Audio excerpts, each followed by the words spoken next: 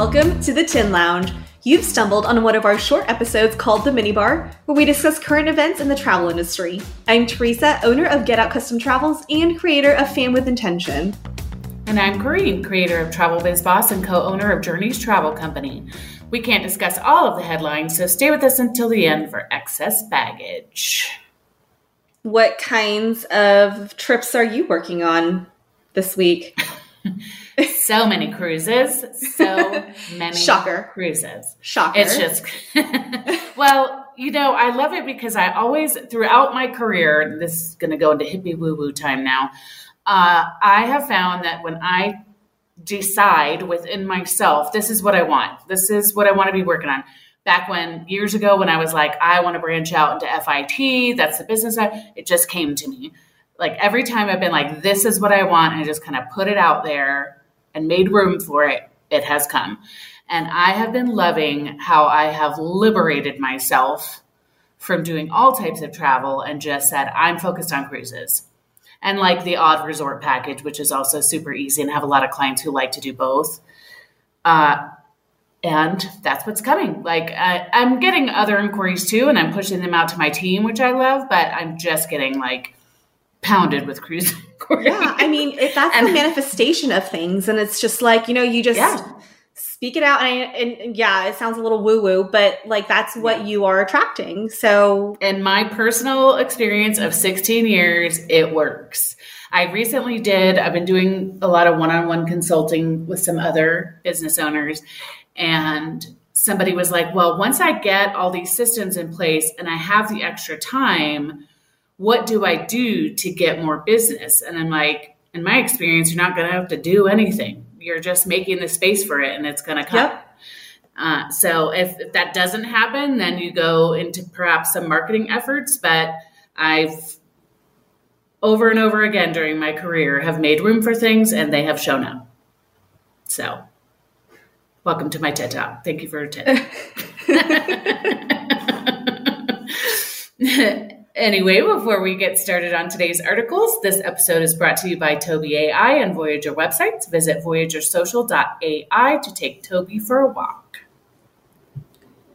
First on our list is from Travel Age West, How to Find the Best Destination Management Company to Work With, or DMC. And this article is written by a contributing writer, and he is the marketing director for the Jordan Tourism Board. And so his perspective is from Jordan as a country and how he has seen the best or one of the best strategies that he can advise to or travel advisors, his clients, to find the best DMC to work with. Because as we know, for those who do FITs, there are so many. So how do you decide which one is the best one to work with? And that's tough. That's this is a great topic because there are a lot of advisors out there who do FIT, and they think that Europe Express and Classic Vacations and maybe Go Away are the only game in town. And while no shade to them, because they really are super great companies, very supportive, very helpful, if you are looking to give your clients a more authentic and even more seamless experience, these DMCs are usually on location. So if you're moving in that direction where you want to do these custom itineraries, you want to be taking a look at what DMCs have to offer. And oftentimes for DMCs, you can book individual components. You don't have to have like hotel transfer tours, for example, because I know a lot of tour operators like, Go Away, or even, my go-to for Inside Japan, they have a requirement for a certain number of components to be booked. So with DMCs, oftentimes you can just book transfers, or you can just book certain components in the trip. So how do you choose the best DMC to use? Well, one thing that Omar, who's the contributing writer, what he does at the Jordan Tourism Board is he suggests that advisors create a request for proposal for the DMCs.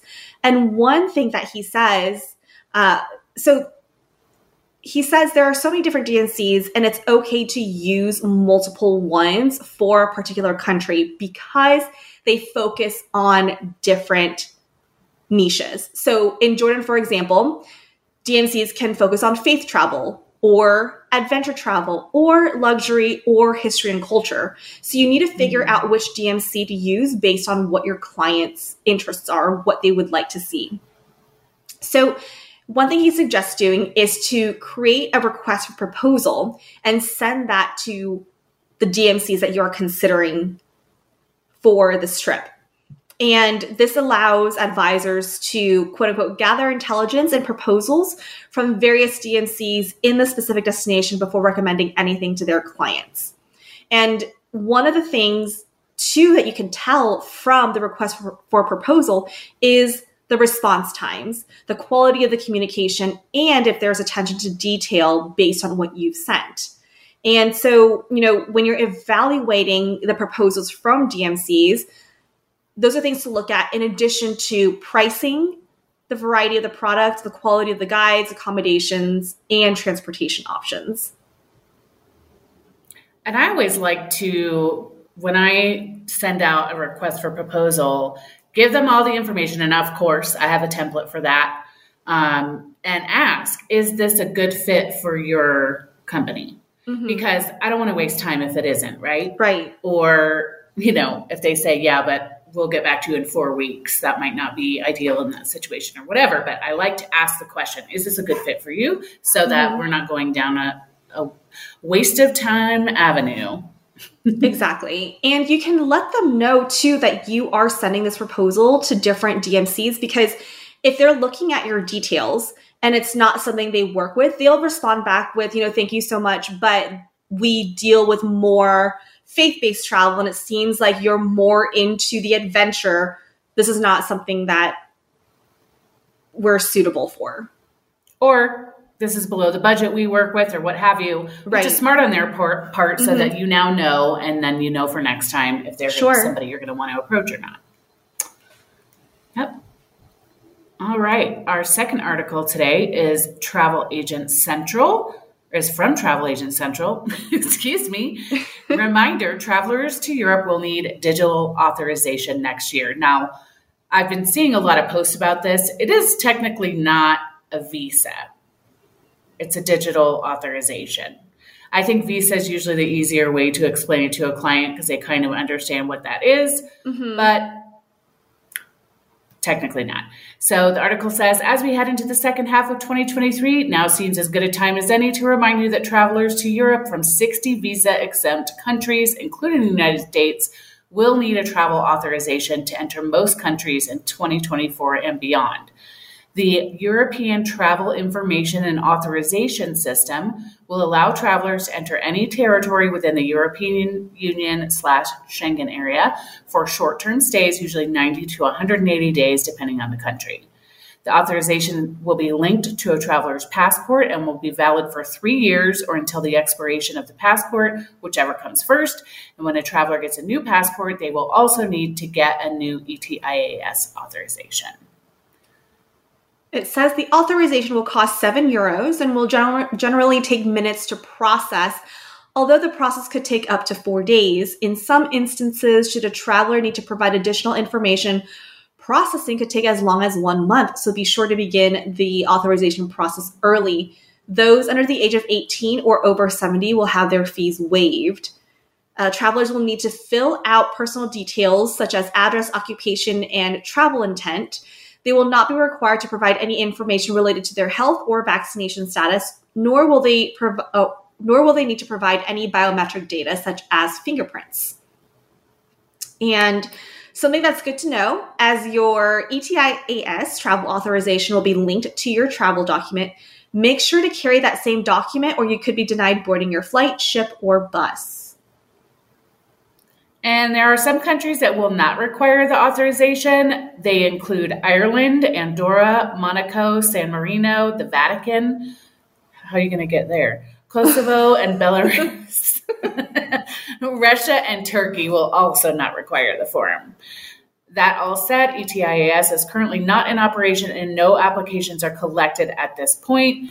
And they do have a link, which you can get at the link in our show notes, to check out for the latest information. I wonder if this is going to be like our real ID requirement. Keeps it pushing back. It keeps getting. I know. It keeps getting pushed back. I had like a brain freeze. I think, and I haven't really started talking about this in depth with my clients because I'm worried about the same thing. So I've got it now in my workflows to reach out 90 days out to start having the conversation about it. Last on our list is an article from Travel Weekly about handling suppliers' terms and conditions. And this is from their lawyer, their in-house lawyer, Mark Pestronk. And the question is about cruise line contracts holding up in court, and how we as travel advisors need to pass on the cruise line's contract to the consumer as soon as it is received from the cruise. So the question is, do we just forward what the cruise line sends us other than the agency copy with a commission on it? Can we just send a link? What about tour operators or all-inclusive resorts terms and conditions? If we have to send out all these documents, our advisors will have a lot of busy work and the client could be overwhelmed. So what is the answer to that? How can we send these out? Well, he says that if a supplier requires that you send its agreement, aka terms and conditions, or T&C to your client, you need to do so. Keep a record of what you sent so that the client cannot blame you for failing to send it. However, in most cases, suppliers have no such explicit requirements. In those cases, it is sufficient to send the client a link to the T&C. You can put the link in the agency's invoice or itinerary. Again, keep a record of what you sent. I actually have terms and conditions templates for all of my frequently used suppliers that have the link to our terms and conditions and their terms and conditions, and that's what the client signs off on when they sign off on the charge. Yeah, I include the link in the invoice, like before they finalize it. And also for any FITs, I'll link the terms and conditions or upload the terms and conditions for the particular supplier into the documents tab. So I'm like, it's all in there. If you guys don't read it, that's on you, but at least I have evidence of it being here. Yeah. It says that it would also be a good idea to cover yourself by adding a relevant notice to your agency's disclaimer. At the end of the paragraph that states that your agency is an agent for travel suppliers, you can add, many suppliers, including cruise lines and tour operators, have their own terms and conditions, and we will send you links to them so that you can read them and agree by checking a box if required. Yeah. And he mentions that he realizes that in some cases we have to act more quickly, like when the supplier requires that we click the I agree on the client's behalf to secure a desired but popular booking, and it may be too late by the time the client realizes they need to click. In those cases, the client will have had no notice of what you have done until you tell them. It would also be a good idea to mention this possibility in your disclaimer so that you will have implied permission to have checked the box for the client. At the end of the same paragraph, you could add, if a supplier requires that we check a box in order to make a reservation, you authorize us to do so on your behalf. I will be coming back to CNP this into my terms and conditions. Yeah, I think that's a good idea. It's so crazy the number of things we have to do to protect ourselves. Yeah. Alrighty, we ready for some excess baggage? Oh, yeah. It's time for excess baggage, which is a speed round of headlines that are pretty self-explanatory, so you can learn a lot in just a couple of minutes. According to Travel Market Report, archaeologists have reportedly found the ruins of Nero's Theater under the garden of what is set to become the Four Seasons Rome. Even with the discovery, the hotel is reportedly still on track to open in time for the Vatican's 2025 Jubilee, which is expected to feature record crowds to Vatican City. Another one from them says that expedited passport services have taken off amid unprecedented processing delays. Those with plans or aspirations to travel sooner than later are increasingly turning to private sector passport expediters as an alternative to dealing directly with a swamped federal bureaucracy. Sometimes referred to as passport couriers, they offer personal assistance with passport applications and can help speed up the process by hand delivering documents to passport offices and retrieving them when ready. These days, their phones have been ringing off the hook. Travel Weekly reports that Seabourn has taken delivery of the Pursuit, its second expedition ship.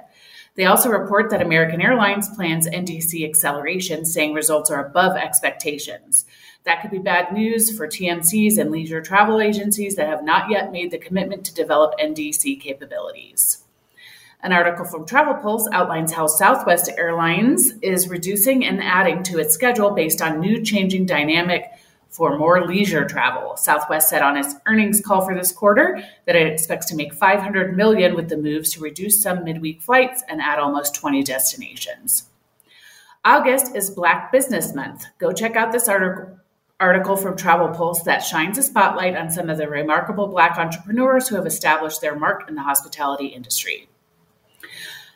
Travel Agent Central reports that Italy has started a direct train service from Rome to Pompeii on Sundays, which takes tourists and visitors to the archaeological site in under 2 hours. And our high note today is from afar. U.S. air travel has been a disaster this summer, but help is on the way. Legislation that will fundamentally improve the air travel experience is making its way through Congress. The new bill promises a more robust system for providing passengers with refunds and reimbursements for flight cancellations and delays, ensuring transparent airfare pricing, an easy way for air travelers to submit their complaints, and more. And that's it for Excess Baggage. Just a reminder that all the articles we've referenced today can be found in the show notes. Please remember that we didn't write the news, we're just sharing it. If you've enjoyed the episode, please subscribe, leave a review, and or share the show. Also, head on over to our Facebook and Instagram pages, which are both under the Tin Lounge. We'll link them in the show notes. Have any questions, comments, or just want to say hello? Please shoot us a DM or email us at hello@thetinlounge.com. We'll see you all next week. Bye. Cause no one can do it like we do it, like we do it, like we do it. Cause no one can do it like we do it, like we do it, like we do it.